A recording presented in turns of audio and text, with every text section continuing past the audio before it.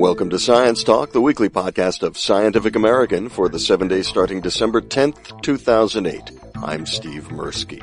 Are you aware of an impending attack on the planet Earth? Yes. That's a scene from the new movie The Day the Earth Stood Still, an updated version of the classic 1951 film of the same name that opens December 12th. We'll talk with director Scott Derrickson about the movie, his astronomer advisor, and other science-y stuff related to the film. And we'll hear from Nobel laureate Richard Roberts about open access science publishing. Plus, we'll test your knowledge about some recent science in the news. First up, director Scott Derrickson. He called in last Saturday. We started by talking about particular challenges of remaking an iconic film. The original was 57 years ago, and a lot of the elements of it, needed to be updated for modern audiences and modern audience expectations and that sort of thing. But it is still very much an attempt to preserve aspects and elements, iconic elements from the original film, and certainly the basic storyline from the original film that made it special in the first place. So it's a tricky balance putting those two things together, but that was the attempt, and that was, if that was what the reimagining of it was an attempt to do. And speaking of a tricky attempt, I mean, the thought of doing this project at all, I mean, was it a little scary for you? Because I know that for a lot of sci-fi fans, that 1951 Day the Earth Stood Still is sacred. Yeah, and it's still there. I mean, I think that I think that if you're going to remake a movie, and if you're going to remake a classic movie especially, you need to have a good reason. You shouldn't do something like that lightly. I wasn't scared. I was certainly skeptical about the idea when Fox approached me about it. They had a script, and they wanted to do the remake, and I love the original film. The original film's an extraordinary movie, and when I read the script, it made sense to me, the idea of doing a new version of this. And what made sense to me was that it is an extraordinary story. The original film is rooted so deeply in the ideas of social problems of its time, the Cold War specifically, and the fear of the bomb, and the struggle to establish the UN. And I love the idea of telling the same story in modern times, dealing with the new kind of social peril that we've put ourselves in and some of the social problems that we've got.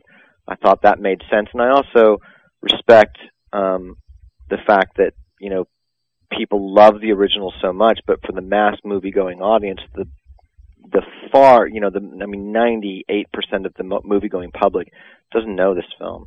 And it's not a film that the most modern moviegoers know or would recognize. And I love the idea of bringing, this great story to a new audience. And my position on remakes is that if you do a good remake or a bad remake, you don't change the original film. It's still there. Mm-hmm. There have been 4 versions of Invasion of the Body Snatchers, and I think Philip Kaufman's version was brilliant and maybe even better than Don Siegel's original. I think the 2 following ones were far inferior to Don Siegel's original, but I don't think any of the 3 remakes of Invasion of the Body Snatchers changed the original at all. It's the same film that it was. Can you just talk a little bit about how this movie came to be? Because according to the production notes, Reeves' manager, who winds up being the producer here, had this idea in mind a long time ago, and now it's a reality. Yeah, that was something that he told me. That he had wanted to do this, and he had liked the idea of doing this with Keanu, years and years ago. And then he wasn't involved at all in the development of the project early on. I mean, it was done with 20th Century Fox by themselves. They were hiring writers, and I think they were working on screenplays for years. And when they had one they liked, they sent it to me. And then I got on board, and at that point we started talking about actors and actresses, and I said I wanted Jennifer Connelly, and when we talked about Klaatu, I said I wanted Keanu, and everyone thought that would work real well. And then, as it turned out, the producer had already, really liked and talked in the past with other people about doing this movie with Keanu. So that was interesting to find out. You had an encounter with Robert Wise, the director of the 1951 Day the Earth Stood Still. Could you just talk about that real quick? Yeah, I was a film student in the early 90s, and the first film that I made at USC Film School got into a film festival in Indianapolis, Indiana, and Robert Wise is a Hoosier, and he was receiving a Lifetime Achievement Award at that festival. So, and I loved his work. I mean, he's, definitely in my top 10 favorite American directors, probably in the top 5. And so I asked the festival director if I could meet him, outside the gala event of the festival. And to my surprise, he arranged a private dinner for me at Robert Wise's hotel. And so I went to Robert Wise's hotel and had dinner with him at the hotel restaurant. And it was really fantastic. It was a really memorable experience. And I talked to him a lot about his films and asked him a lot of questions about, I remember talking about the Sand Pebbles and talking about I Want to Live, and, of course, talking about, I remember telling him that The Haunting and The Day the Earth Stood Still were my two favorite films of his, and I remember him telling me, I told him I was interested in working in different genres, and that I was, a fan of particularly horror and sci-fi, and he strongly urged me to start my career in the horror genre. And I asked him why, and he said that horror is one of the best genres, if not the best genre to start in, which he did. And he said because it allows you to demonstrate your command of the medium of film, and you can do more with the camera and more with sound design in horror than any other genre. And he said if you make a good horror film, people will be very likely to let you work in other genres, and it made so much sense. It was good advice. I took it, and things have worked out well since then. That is really interesting. I love to hear directors, when on Inside the Actor's Studio, I far prefer to listen to directors talk than actors. I mean, they're all interesting, but I find that I learn a lot from directors that I can apply in things that have nothing to do with making movies. Well, this is the thing that I learned from him in respect to making movies, but in some ways it's stuck in my mind so seriously as a creative person and as an artist in general. I was talking about how interesting it was to me that he had been able to work in so many genres, and he spoke with great pride about the fact that there was no such thing as a Robert Wise style. Mm-hmm. And he told me how that he approached each film and did not try to imprint his own style on it, but tried to figure out what's the best way to tell this story. And what occurred to me, and the sort of life lesson I've gotten from that, was that there's humility in that, and there was part of his greatness as a director, I think, came from a humility that he had, that he wasn't out there trying to put himself on the screen. He was trying to put the movie on the screen in the best form that it could be, that it could exist, and he was very proud that he had serviced his films that way, and that no one could look at his body of work and say this is a Robert Wise film because it's this way. And it's because it seems like directors for the most part would want just the opposite. They would want their films to be recognized as their films, and there's a lot to that. There's a lot to that. There's a lot to learn from that very simple thing that he had said. Astronomer Seth Shostak is your one of your technical advisors for the film. What did he bring to the film? He brought a lot to the film. Because it's science fiction, I felt pretty strongly that the science needed to be real, and that the science language needed to be legitimate. And it started with him reading the script and going through it and flagging all of the things that were either simply scientifically wrong or scientifically impossible or just scientifically suspect. And then with each of those things, he helped create, help fix them, basically, and he would correct the language of some of the science speak that John Hamm gives in his briefing to the scientists. He created, we had actually a long discussion about the equation that John Cleese and and Keanu Reeves playing Professor Barnhart and Klaatu that they work out on the blackboard, and that equation is a very real equation about a very significant theoretical physics idea about the nature of the universe, and he spent some time working it out, and Keanu wanted to know in detail what the equation meant and what significance it would have on this Barnhart character and how it would affect the scene. So that was all real science that was brought into the movie, through Seth. Even the Nobel Prize being won for biological altruism, there was an awful lot of discussion about what that Nobel Prize was going to be for. Uh-huh. And we wanted it to be to have meaning. And my wife is a nurse, and because my wife is a nurse, anything that I ever write or anything I ever direct will have no representation of medical procedures that are not correct, because my wife will not allow it, Mm-hmm. And what I've learned from that, because she hates that in movies, and what I've learned from that also is that you need to respect people's professions when you're representing them in the movie. We had military advisors to make sure that our soldiers acted like real soldiers and moved like real soldiers, but for the science aspects of this movie, because it's science fiction, it was particularly important. There's a fascinating thing, this really struck me, is just a reflection on what's now accepted culturally, and that is, Reeves at the beginning of the movie plays a real Earthling, and apparently he gets a bit of his skin sampled by whoever the aliens are, and the later character played by Reeves is a physical clone of that original Earthling, but that's never really explained, because it doesn't have to be. That we just accept that that's a possibility at this point. Yeah, isn't that interesting? It just shows how far this advanced, highly progressive, and even still theoretical science it has entered the mainstream, that you don't have to explain it.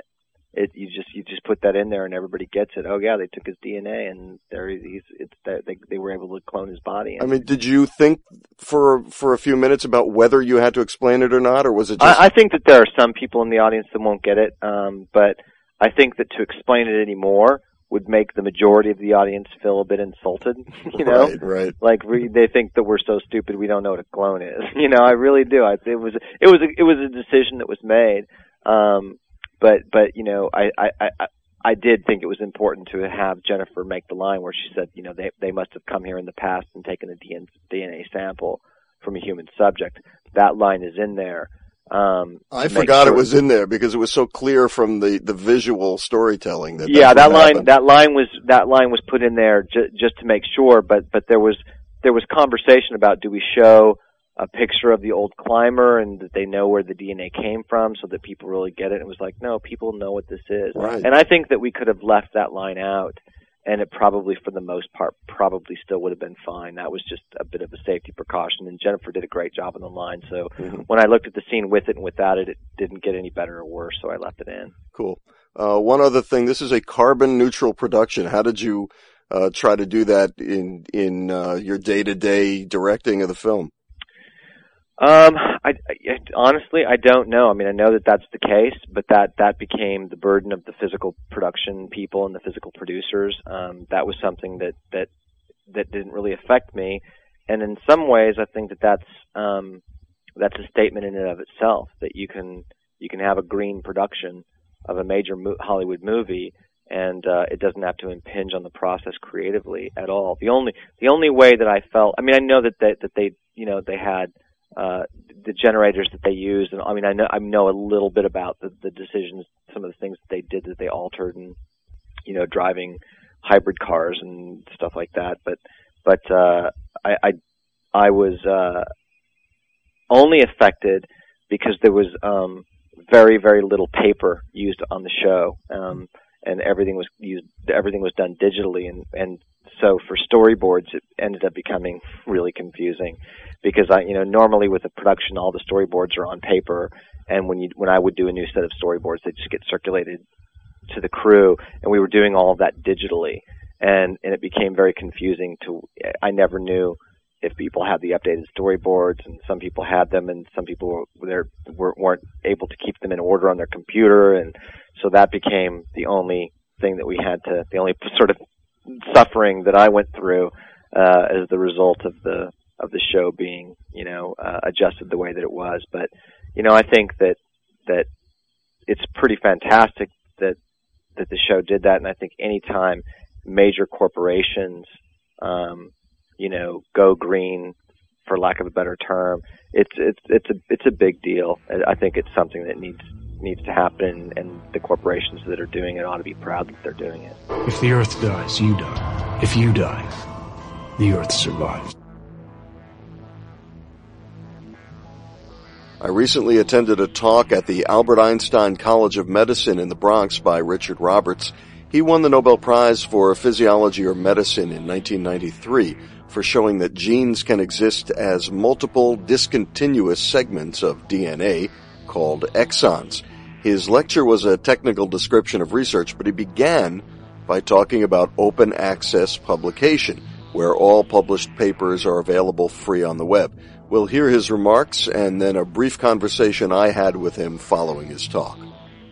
I just want to make a pitch for open access publication. As I'm sure all of you now know, NIH has mandated that any paper that is published where the work was paid for by NIH funds must now be put in a journal such that within 12 months of publication, the paper can go into PubMed Central and will be freely available to anybody who wants it. And this is something, this idea that open access to the literature is something that all scientists should have is something that a lot of us have been pushing for many years. I can't begin to tell you how important this is. Most students these days are not aware of any literature that is not available online. Most of them don't even know where the library is. And I think the best way to bury your results is to publish them in a print-only journal. And unfortunately, an awful lot of good biology is being lost. If you talk to any Drosophila geneticist, they will tell you much of Drosophila genetics was done 50 years ago, and people have forgotten about it because it's buried in the archives of a library somewhere. So this is really the great equalizer. The thought that you could actually mine the literature. Now we should be in a position to interpret experiments that were done 20, 30 years ago with much less knowledge than we have now. And there is just a wealth of data out there waiting to be mined, looked at, understood, and that can greatly enrich biology. So when you get the chance, if you can find journals like PLOS Biology, which make stuff available immediately, nucleic acids research, which I'm chief editor of, we publish all our stuff immediately. We make it freely available to everybody as soon as it's published.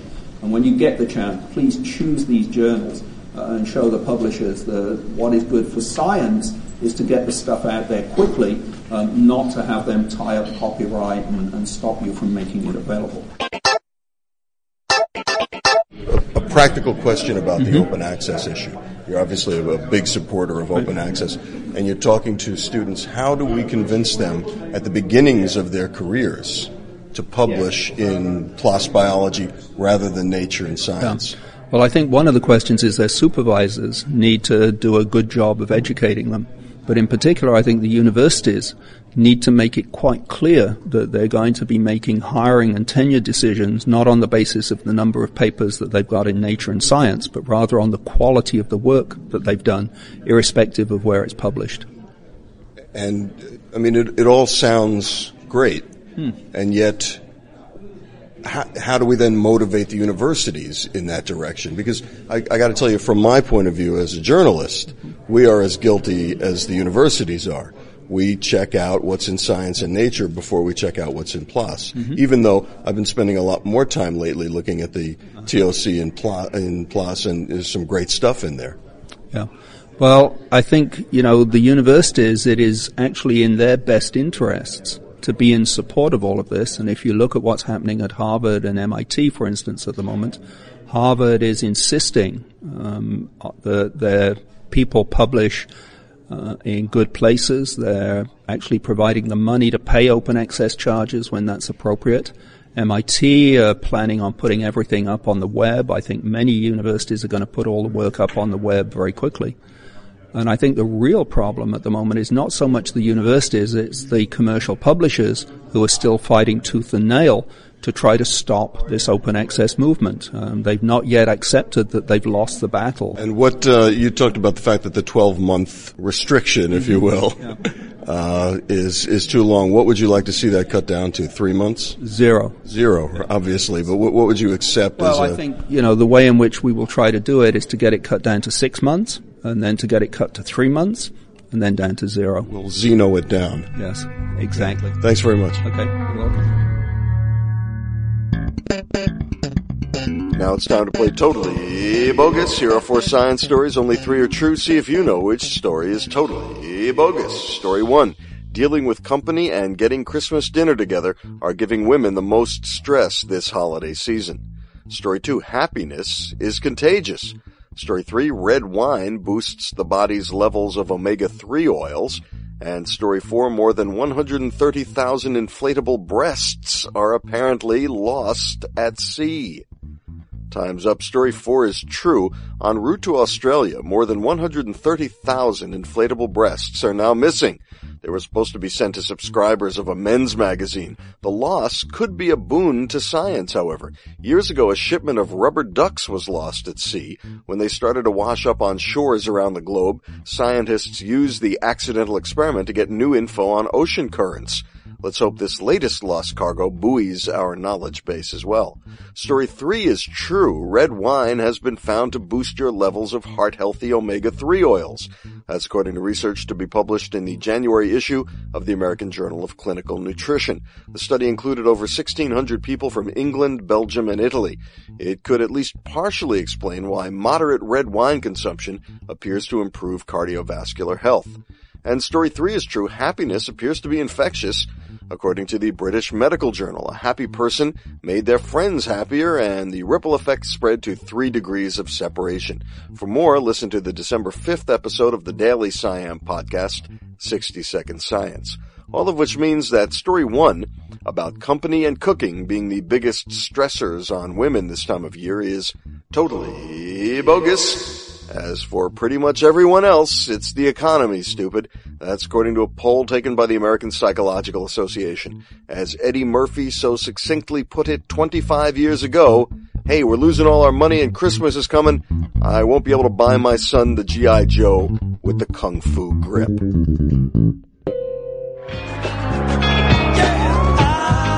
That's it for this edition of Scientific American Science Talk. Visit SciAm.com for all the latest science news, videos, and our Ask the Experts feature, which last time I looked was about the controversy over whether a record-breaking potato qualified for the title of world's biggest. Or was that claim half-baked? For Science Talk, I'm Steve Mirsky. Thanks for clicking on us. Just wanna fly.